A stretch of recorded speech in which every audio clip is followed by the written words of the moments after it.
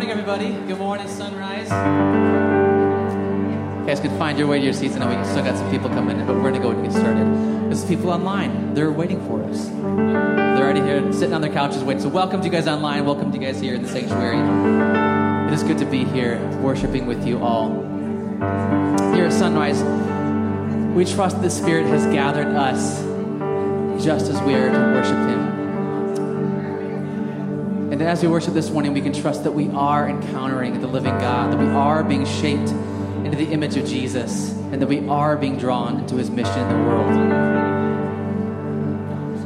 So how about you guys? Why don't you guys go ahead and stand with me? We're going to read some scripture together right as we prepare our hearts to worship this morning. We're going to read some scripture together right out of Psalm 29. It's not the whole psalm, but I would like you guys to read these words with me. Okay, here we go. Ascribe to the Lord, you heavenly beings. Ascribe to the Lord glory and strength. Ascribe to the Lord the glory due His name. Worship the Lord in the splendor of His holiness. The Lord sits enthroned over the flood. The Lord is enthroned as King forever. The Lord gives strength to His people. The Lord blesses His people with strength. Amen. Let's worship together.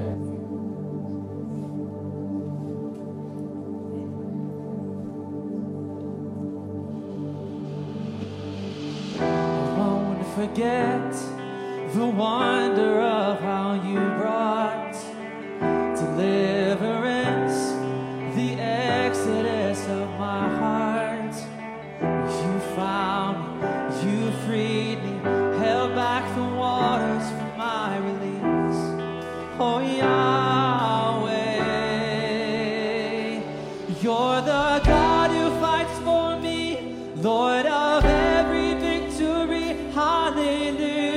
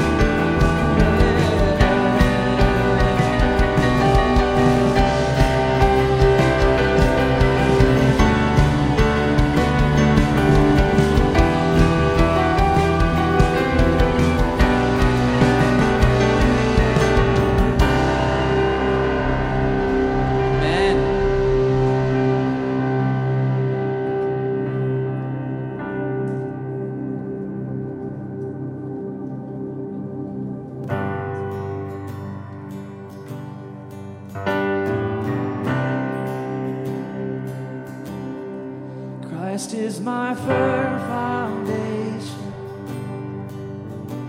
the rock on which I stand when everything around me is shaken. I've never been more glad that I put my faith in Jesus. 'Cause He's never let me down. He's faithful through generations. So why would He fail now? He won't.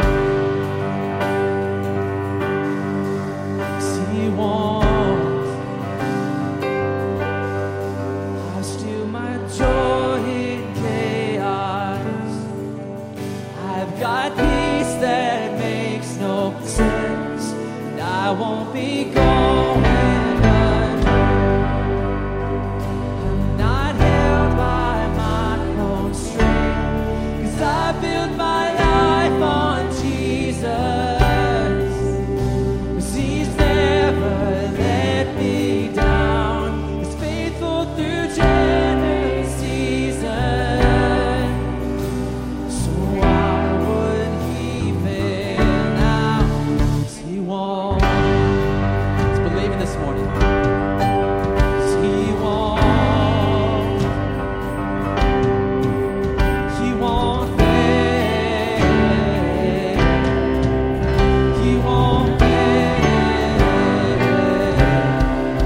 'Cause He won't. He won't. He won't fail. He won't fail. Christ is my firm foundation. Sing it out. Oh, the rock on which I stand when everything around me is shaken. I've never been more glad that I put my faith in Jesus. 'Cause He's never let me down. He's faithful through generations. So why would He fail now? 'Cause He won't. He won't. He won't fail.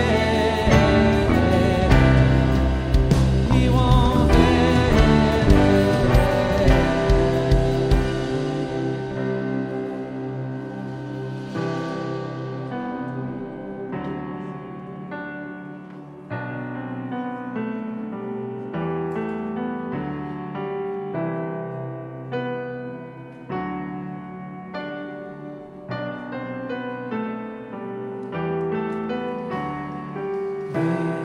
Came wind blew, and my house was built on you. I'm safe with you. I'm gonna make it through. Oh, it came wind blew, my house was built on you. Safe with you, I'm gonna make it. One more time, rain came.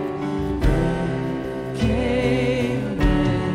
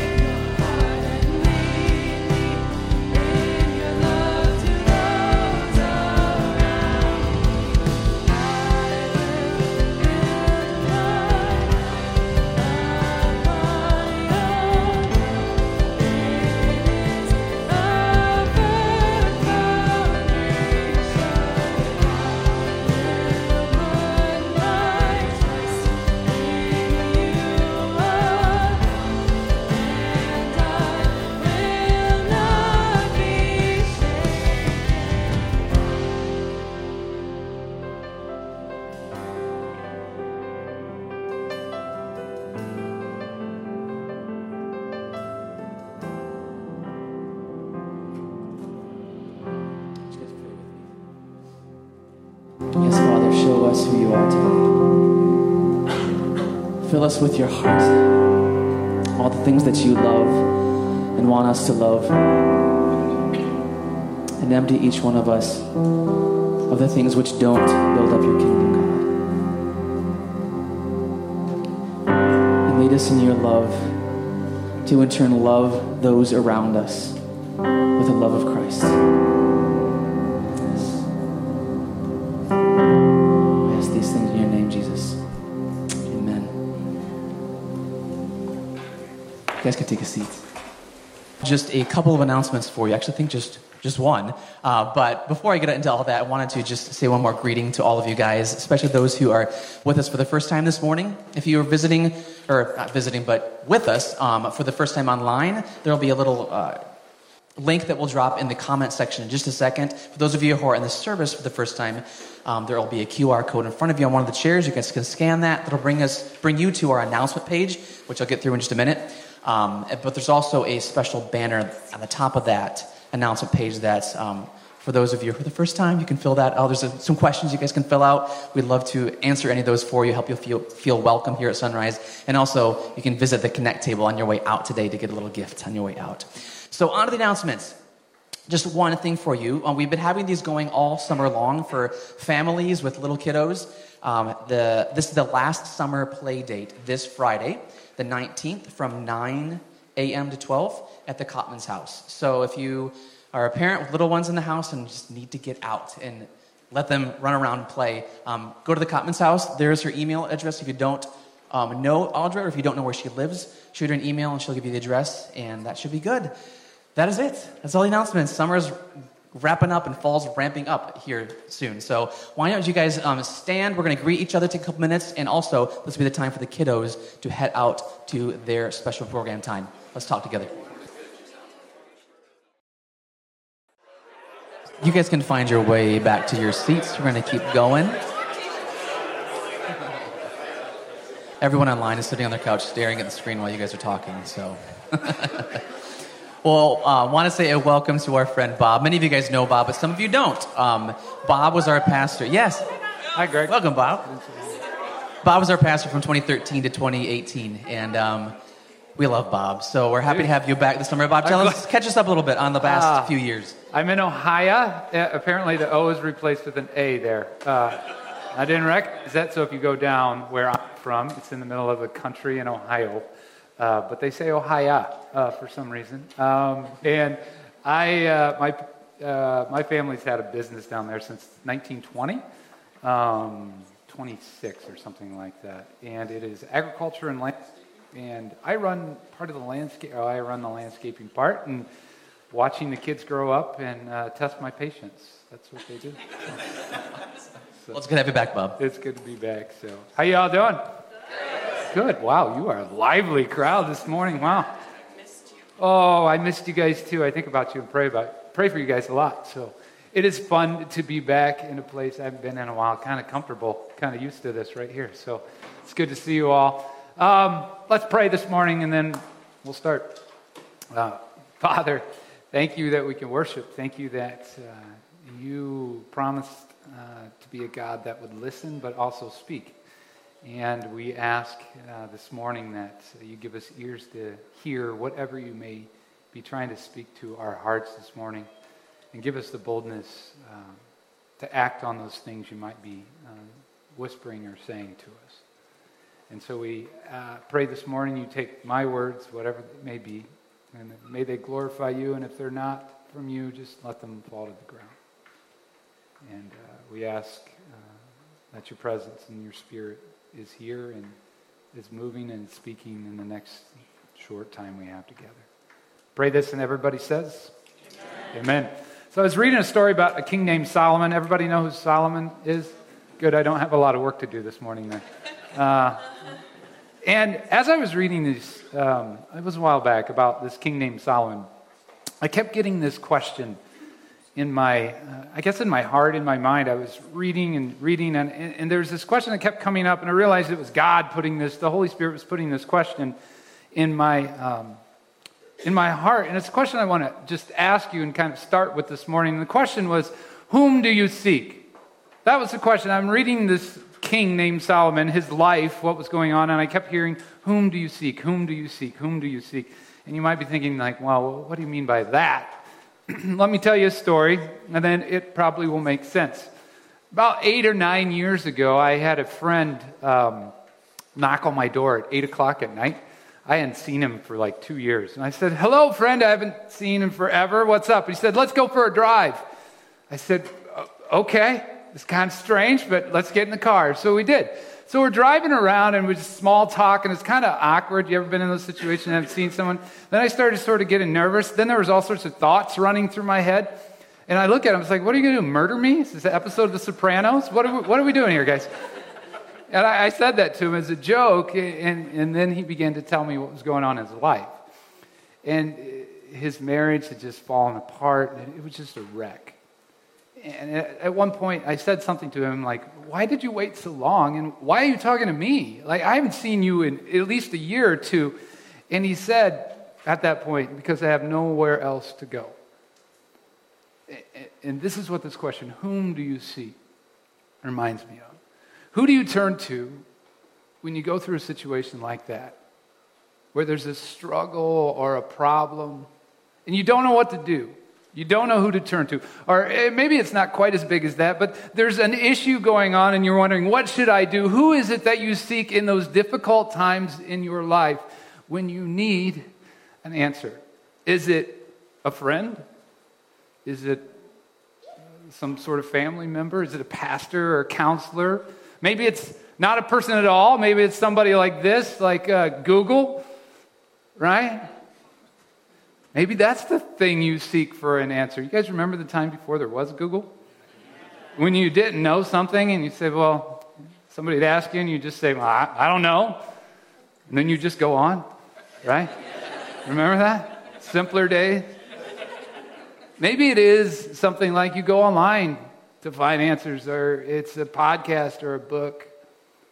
Who is it that you seek in the midst of those struggles and those difficult times? It can be different for everyone.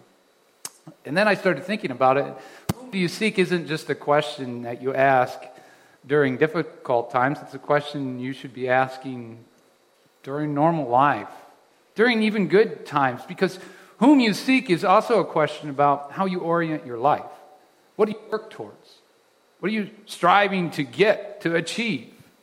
Whom is it that you seek? Maybe whom you seek isn't a person at all. Maybe whom you seek is a thing.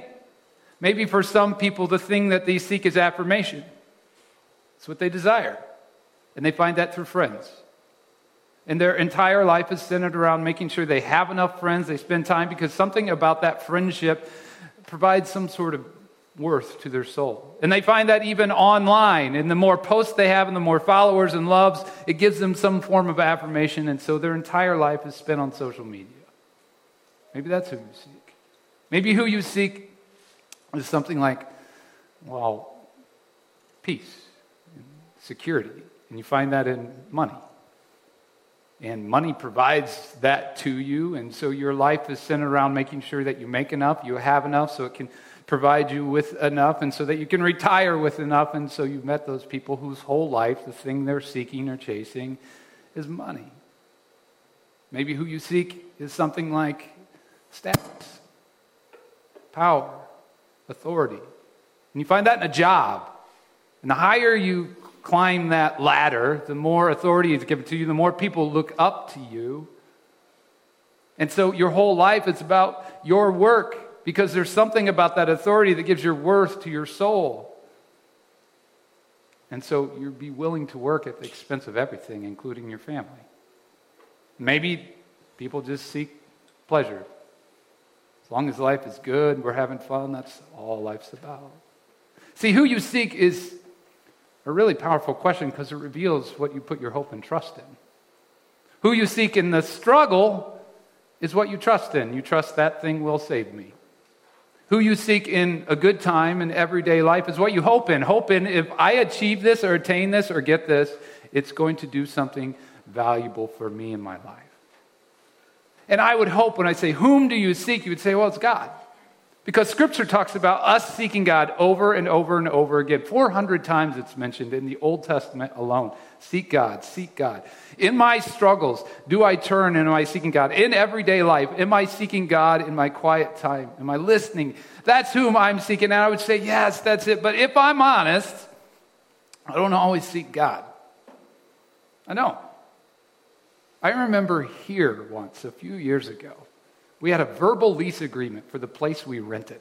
Now, things I've learned. Never have a verbal lease agreement. That's one of them.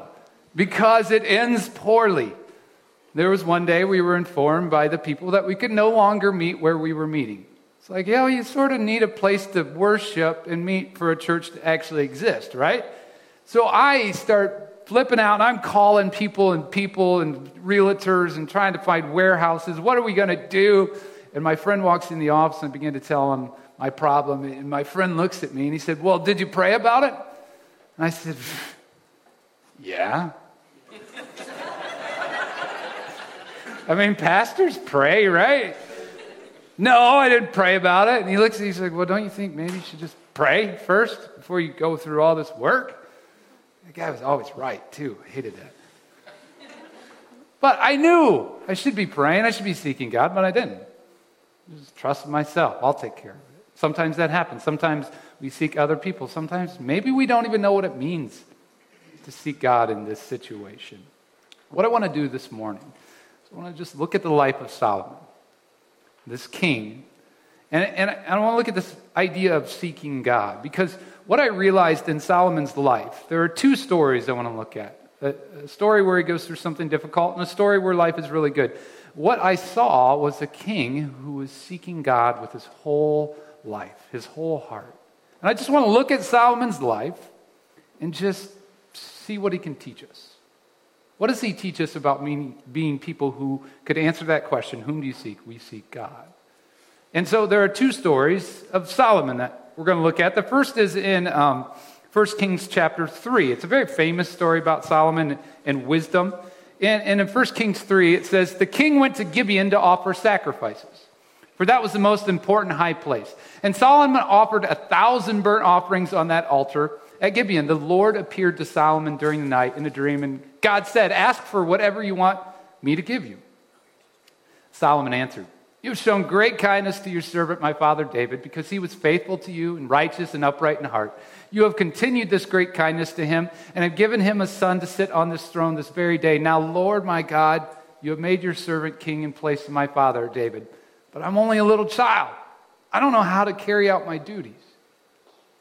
Your servant is here among the people you have chosen, a great people, too numerous to count our number. So give your servant a discerning heart to govern your people and distinguish between right and wrong. For who is able to govern this great people of yours? And the Lord was pleased that Solomon had asked for this. And it's a really famous story. Some of you probably know it, where Solomon is just made king. His father David has passed away. His father's a very famous king, and now Solomon's turn, and he prays for wisdom. And a lot of times we focus on wisdom. What I want to do is just look at the first verse, because the very first part of this story, it says, Solomon traveled to Gibeon, to a high place, to offer burnt offerings. And there's a lot there that we'll miss if you don't just spend some time there. And it teaches us something. Now, this is the ancient city of Gibeon on a map. You can see it's about 7 miles northwest of Jerusalem, where Solomon would have been living. Now, this is not an easy 7 miles. That's through a lot of mountains to get there. And there's 1 or 2 pictures, or 3 pictures you can look at that'll be on the screen. And Gibeon was a very sacred place. Apparently God had appeared to Moses, Gibeon at the tabernacle here. And it says that he traveled there across mountains to a high place. And you're thinking, okay, so what is a high place? Well, a high place is literally a place that is high. You're welcome. A lot of study to get that. Leave that picture up for a second. You have to understand how a pre-modern thought process was different than ours. In that culture, in that day, there were gods for everything. Now, the Israelites believed in one God, but everybody else had thousands of gods. And the gods were up here in the sky, and they were removed, and they were distant. Most believe that. And so if you needed, say, it to rain, you're a farmer and you want to grow crops to survive, you would want to make sure that you prayed or appeased that God to make it rain. So what you would do is offer a sacrifice. Sacrifices were around since Adam and Eve. And so you make a sacrifice to that God so it rained so crops could grow. But how do you know that the God would hear you? Well, what you would do is you would travel from the place you were to a place that was higher in the air so that the God could hear or see the sacrifice you're making. So all throughout the ancient landscape, you'll see things like, this is Petra, a high place. You'll see altars and places of sacrifice on top of places, on top of mountains and hills. Because the higher and closer you got to God, the more likely it was that they would see you. Now, here's what's interesting. There's a lot of sacrifices and a lot of immoral things going on at these places.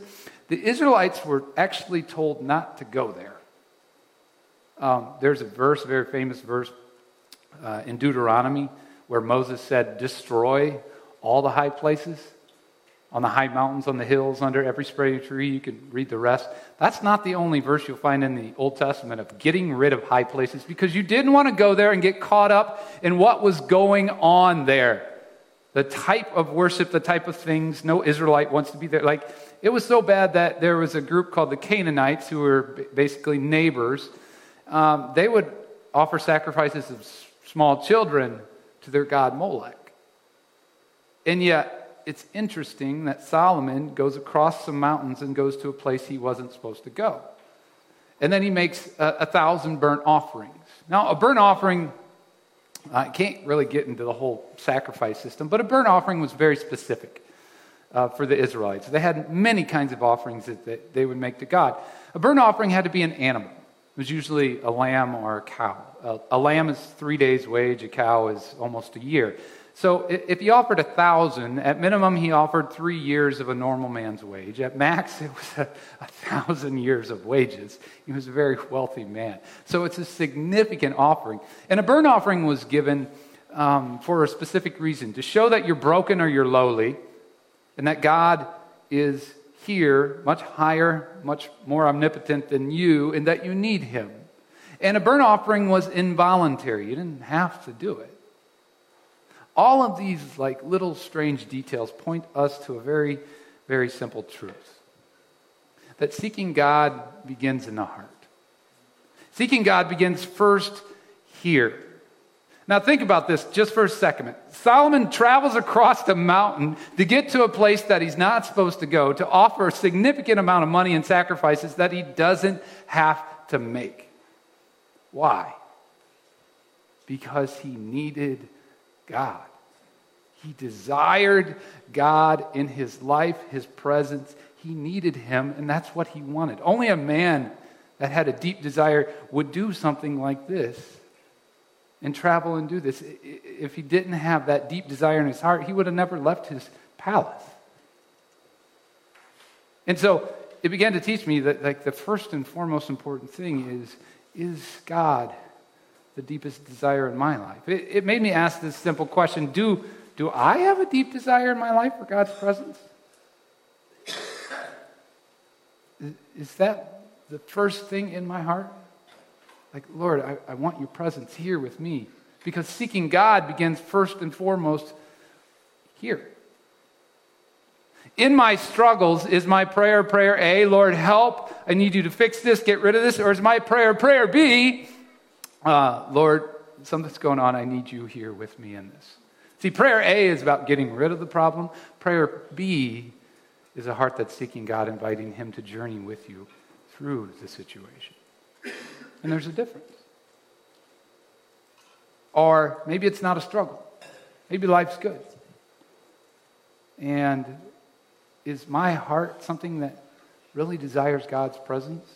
Do I wake up in the morning wanting to spend time, silence, being still? Am I glad I get to go to worship with other people where we can seek God's presence? Or maybe that was that way at one time and now it's not. And if we're honest, something else is first in our hearts. See, the word to seek God is the Hebrew word darash. It literally means to chase or to yearn. after something. Seeking God begins first and foremost here, and maybe the first thing we need to do, at least I did, was to look at my own heart and say, okay, is that my deepest desire? That you're here with me right now? It was for Solomon. I began thinking, well, why was Solomon's heart so bent on God's presence? And I think one of the reasons was because he was having a difficult time. He had to live up to his father's shoes, David. That's no small feat, the most famous Israelite king of all time. And his family, well, there's some division over who's going to be the next king, and he had all sorts of dynamics to deal with there. But in the text, it really talks about what's going on. In the text, he says this. He said, I'm only a little child. I don't know how to carry out my duties. Your servant is here among the people you've chosen, a great people, too numerous to count. So give your servant a discerning heart. He asked for wisdom, but here's what he says. He said, I'm a kid. I can't do this.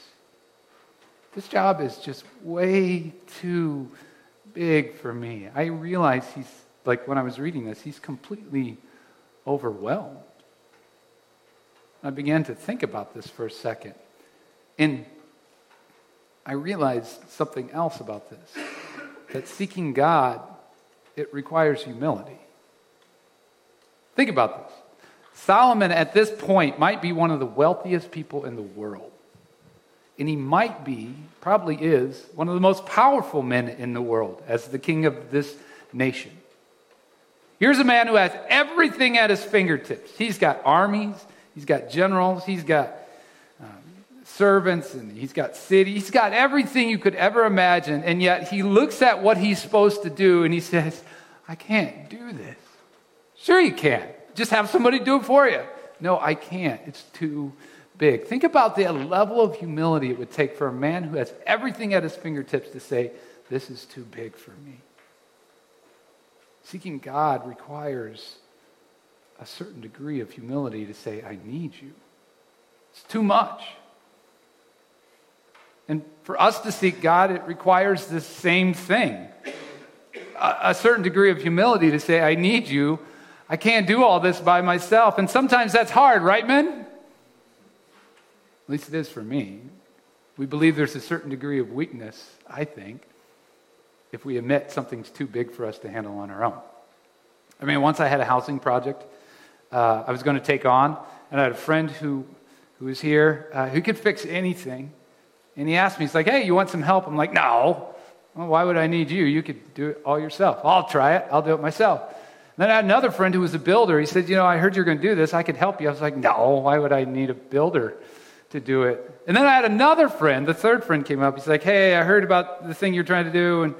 And he was a builder too, but he also ran a company that built hundreds of houses. And of course, what did I say? No, I don't need your help. I can do it myself. I mean, he could have had people do it for me. And so I remember getting tackling this housing project. It wasn't very big, but it took me forever. And I was complaining to Lindsay at the end of the night. I was tired and sore. And she said, well, why didn't you ask your friend? He's a builder. I said, well, because I'm a man. Right, man? We don't ask for help. We don't need directions. No, I began to think about that. Why didn't I? I was too proud. I didn't need help. Sometimes it's hard to admit something's too big for you. We live in a nation, the ethos is that we should be able to handle it. We should be able to take care of ourselves. We pulled ourselves up by our own bootstraps, right? And that influences a lot, including even our faith. I've heard people even talk about faith. Well, God only help those who help themselves. That's not in the Bible. In fact, I've seen the opposite sometimes. And so sometimes it can be difficult to admit that something's too big for us, that we need help. Sometimes it's difficult for us to humble ourselves. But seeking God requires a heart that's willing to say, Lord, this is too much. I just need you here with me. And it was interesting. After Solomon humbles himself, it said the Lord was pleased. And it all changes. We didn't really read the end of the story, but God was pleased and he answered Solomon and said, I'll make you wise, but I'm not just going to make you wise. I'm going to make you wealthy and powerful beyond your wildest dreams. And this is what you see from the end of this story.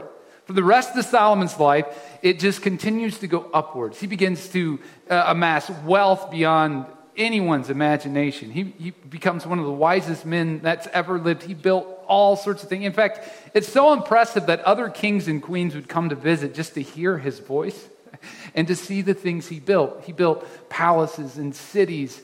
And as the story goes, he begins to build the temple. And there's a couple pictures of what the artist thought that the temple would look like. And so this is actually, if you read on and on, it talks about all the things in the temple. We can't go into all the details. But the temple was a pretty impressive structure in its day that was built. In fact, I was reading through some of the Old Testament, and they collected money for the temple. They collected gold and silver, and it said that they collected 108,000 talents of gold, and that they collected 1 million talents of silver, and 1 talent is 75 pounds, which meant that the temple cost $216 billion to build. And this is, a total fixer-upper. Think about how good life has to be going when you can build a temple. And some say, like, oh, it wasn't that much. It was more like 200 million. Oh, okay.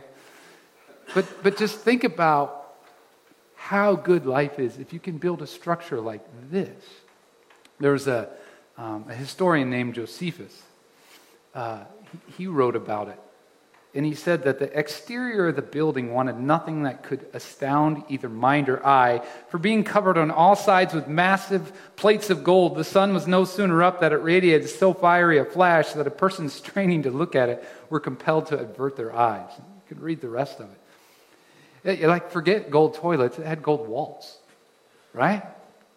People couldn't even stare at this building because there's so much gold on it that it was blinding. This is how wealthy and how powerful and how good life is. And so as soon as David gets done building this most magnificent structure I think that anyone had ever seen, he calls all the people together. It's kind of where we pick up the second story. And he's going to dedicate this temple to God. And he says a big prayer in chapter 8. And can't read all the prayer, but I want to read part of the prayer to you, the very end of it. He said, will God really dwell on earth? The heavens, even the highest heavens, can't contain you. How much less this temple I have built? Yet give attention to your servant's prayer and plea for mercy, Lord my God. Hear the cry and the prayer that your servant is praying in your presence this day. May your eyes be open towards this temple night and day, this place which you have said, my name shall be here, so that you will hear the prayer your servant prays towards this place. Hear the supplication of your servant, of your people Israel, when they are pray towards this place. Hear from heaven, your dwelling place, and when you hear, forgive. So his prayer is, Lord, we want you here in this place. No longer at a high place, no longer travel, no longer be distant. We want you with us, and we want you to hear our prayers. In the midst of something going great, he's still seeking God.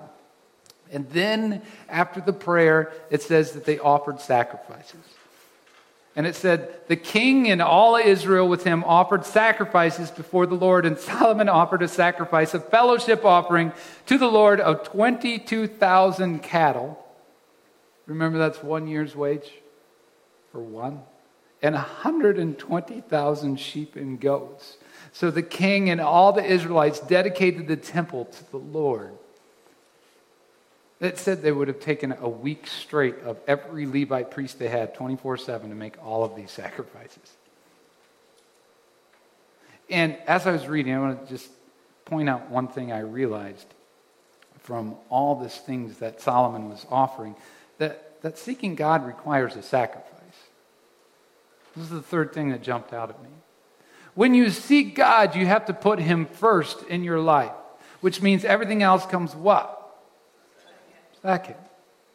For Solomon, that meant he had to be willing to sacrifice time and people and resources and creativity and a lot of money But he was willing to do that because seeking God requires a sacrifice. And it requires the same from us. If we're going to have a heart that seeks God, he's got to be first, which means everything else in our life has to be second. And sometimes that's difficult because the thing that we have to sacrifice is the self. We have to sacrifice our time to get up in the morning, to read, to pray, to be still, to go to church on a beautiful day. It's a sacrifice of your time. Sometimes it's a sacrifice of your energy to go help someone. Sometimes it's a sacrifice of your finances to give to people, to churches, to those in needs. Sometimes it's a sacrifice of comfort to go where God may be calling you to go. And see, this is why I think sometimes it can be difficult to have a heart that seeks God when things go well. Because why would you want to sacrifice things when I got it all figured out, when I'm doing really well? Why would I put God first when everything seems to be working out? Which is a valid question.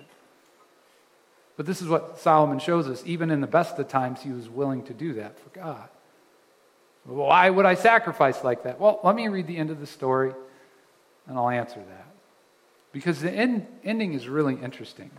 It said that the Lord appeared to him a second time after he made these sacrifices, as he appeared to him at Gibeon. And the Lord said, I've heard the prayer and the plea you've made before me. I've consecrated this temple which you have built by putting my name there forever.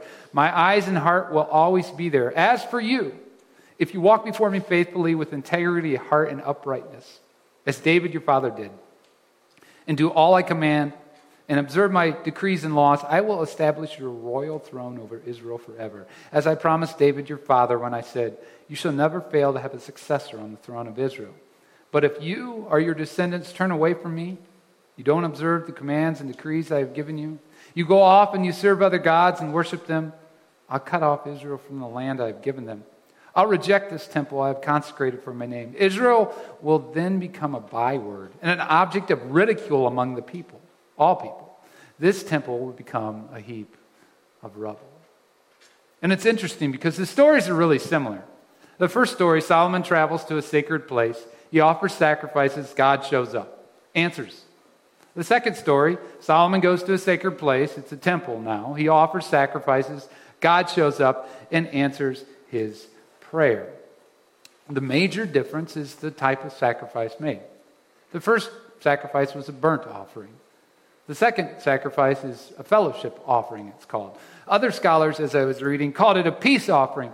And a peace offering is different than a burnt offering. A burnt offering show that you're lowly, you need God. A peace offering was made as an invitation. It was an invitation to God to be at peace, at one with your people, now and for the future. And that's why you made that offering, to invite God to be with you, present with your people, be at one, be at peace with us. And see, we ask that question, well, why would I sacrifice? Have a heart that's seeking God, make this sacrifice. And this is what it shows us, because seeking God is an invitation. That's why. See, Solomon, his prayer is an invitation. Lord, we want you here. We invite you here with us. His sacrifice is an invitation. And then God's response is, I've heard your invitation. I'll be here with you. I would love to journey and be your God amidst you, with you, walking with you. But if you turn from me and you don't want me here, that's fine. I'll leave. And you'll be on your own in this temple. It's just a temple. Whatever happens to it will happen to it. See, seeking God is an invitation. We don't seek God because he's lost and we're trying to find him. We seek God because we want to invite him into our life, into our presence. And we say, well, why would we sacrifice? Because when you seek God and you invite him, you're inviting the creator of the world into your life to journey with you. And when you do that, it changes everything. Everything. I had a friend named Ralph who was a living example of what happens when you begin to invite God. Ralph was a big guy. You ever met a guy you just want to give a hug? to all the time. He just exemplified what it meant to love Christ. I'm serious. Like, you would just love him. He had a big goatee. He was a drummer. Just had a great sense of humor. And we used to always joke with Ralph as the drummer. I met him first playing in a band. We'd say, Ralph, what do you call the guy who hangs out with all the musicians? The drummer? That's what we would. And he would always laugh. We always said the same joke to him. And he began to tell me about his life one day. And he said, when I kind of went to church, did it, but he said in my late 20s, early 30s, sort of came to a head with his battle with alcoholism. My wife was going to leave with the kids, and he said, one day I woke up in a lawn. I didn't know where I was, and I didn't know how I got there. And he said, and it was at this point I realized this was bigger than me. And he said, it was at that point I began to truly seek God in my life. Now, fast forward, Ralph is in his 60s. He's a grandpa, still with the cool goatee. And he's been sober for decades. And he's standing next to me in his church. And we're going to graduate seminary together. And God has taken Ralph and helped him walk through and overcome his battle. And then changed his life completely around. And now using him to reach the lives of thousands of other people with the love of Christ. See, when you invite God, the creator of the universe, the author of life, the Prince of Peace, the great comforter, into your life, it can change everything. Seeking God is an invitation. And it's a powerful invitation. Perhaps this morning you are struggling. I don't know what it is. You're going through it. It's difficult. You've tried to figure it out. You don't know where to go or what to do. Seeking God is an invitation for the creator of the universe to intervene. You may not solve the problem. You may have a long journey ahead of you. It may take a while, but you don't have to do it alone. If you're willing to humble yourself, put him first, and invite him to join you. Maybe it's not a struggle. Maybe you have things going well. You have it together. I'm glad. But maybe there's something more, something greater. Maybe you even realize it. Just sort of going through the motions. And maybe God sees your life and says, you're blessed. I'm so glad. But I have something so much more fulfilling and life-changing for you and the world around you if you would just put me first. I could use you and your family to do something tremendous. Even though it's good, there might be something greater if you're just willing to humble yourself and seek me. So this morning, I started with this question, whom do you seek? And it's the same question we have to end with. Whom do you seek? If you're struggling, who do you turn to? Who do you seek?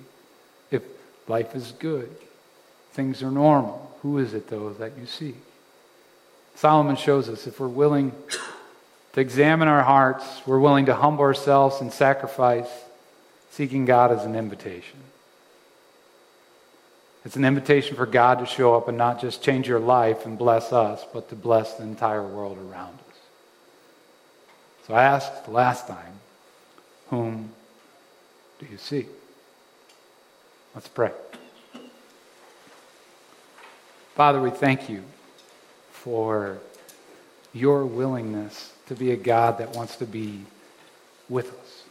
Your willingness to listen and be present when we seek you. Lord, if there are any of us that are thinking about this, I pray you just give us the boldness to act and to seek you this morning. If there are things that you're speaking to our hearts that we need to change to put you first, I pray you give us the strength to make those changes. And Lord, if there are areas you just want to encourage us, let us accept your love and encouragement. That we're doing okay, that it'll be okay. Father, it's good again to be in a house so familiar and to be with people that you care and love about. Lord, let us be a church that seeks you with all our heart. And may you use us in this place to transform the world around us. Pray this in your name, everyone says. Amen. We will continue in worship by singing and seeking the Lord through worship and song. We'll also use this time to give of our tithes and offerings. That bucket is in the back. You can get up during the song if you'd like and put it back there, or you can wait till the service is over. And if you guys are online, you guys can click that link, or again, if you're in the service, there's that QR code in front of you as well. Let's sing together.